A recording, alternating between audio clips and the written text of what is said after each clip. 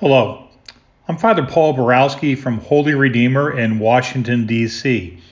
Today is Wednesday of the 13th week in Ordinary Time, June 30th. A reading from the Holy Gospel according to Matthew.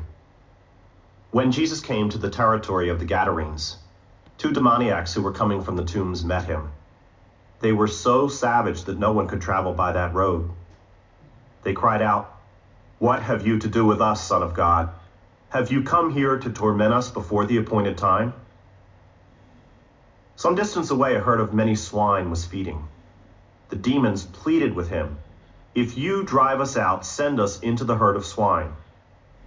And he said to them, "Go then." They came out and entered the swine, and the whole herd rushed down the steep bank into the sea, where they drowned.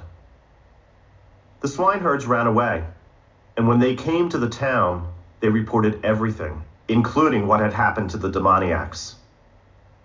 Thereupon the whole town came out to meet Jesus, and when they saw him, they begged him to leave their district. The Gospel of the Lord. This gospel story has much that is unusual about it. There is, for example, quite some question even about where this place actually is.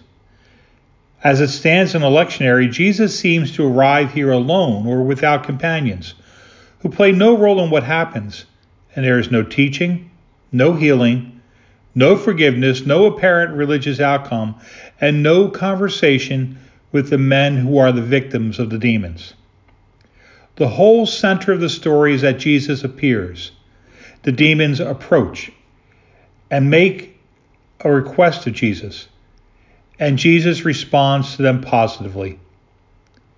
At that point, Jesus and the formerly possessed and probably pagan men virtually disappear from the narrative. What are we supposed to learn from this? How are we supposed to change and grow in the light of such a passage? Let's look at the context.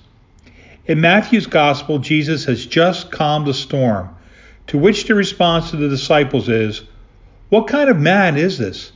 Even the winds and the sea obey him."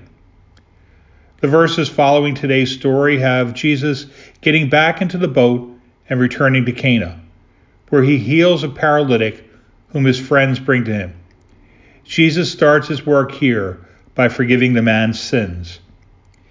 It would seem that today's gospel is simply one part of Matthew's answer to the disciples' question, "What sort of man is this?" That response is that Jesus is a powerful man with control over the elements, over demons, over sin, and over people's physical ailments. Taken in the larger context of Matthew's entire gospel, it is part of the larger answer that Christ is both man and God, the Father's true Son. For us, the question is the same, and Jesus is asking for our response today. Who do you say that I am? And what actual lived difference does that make in your life?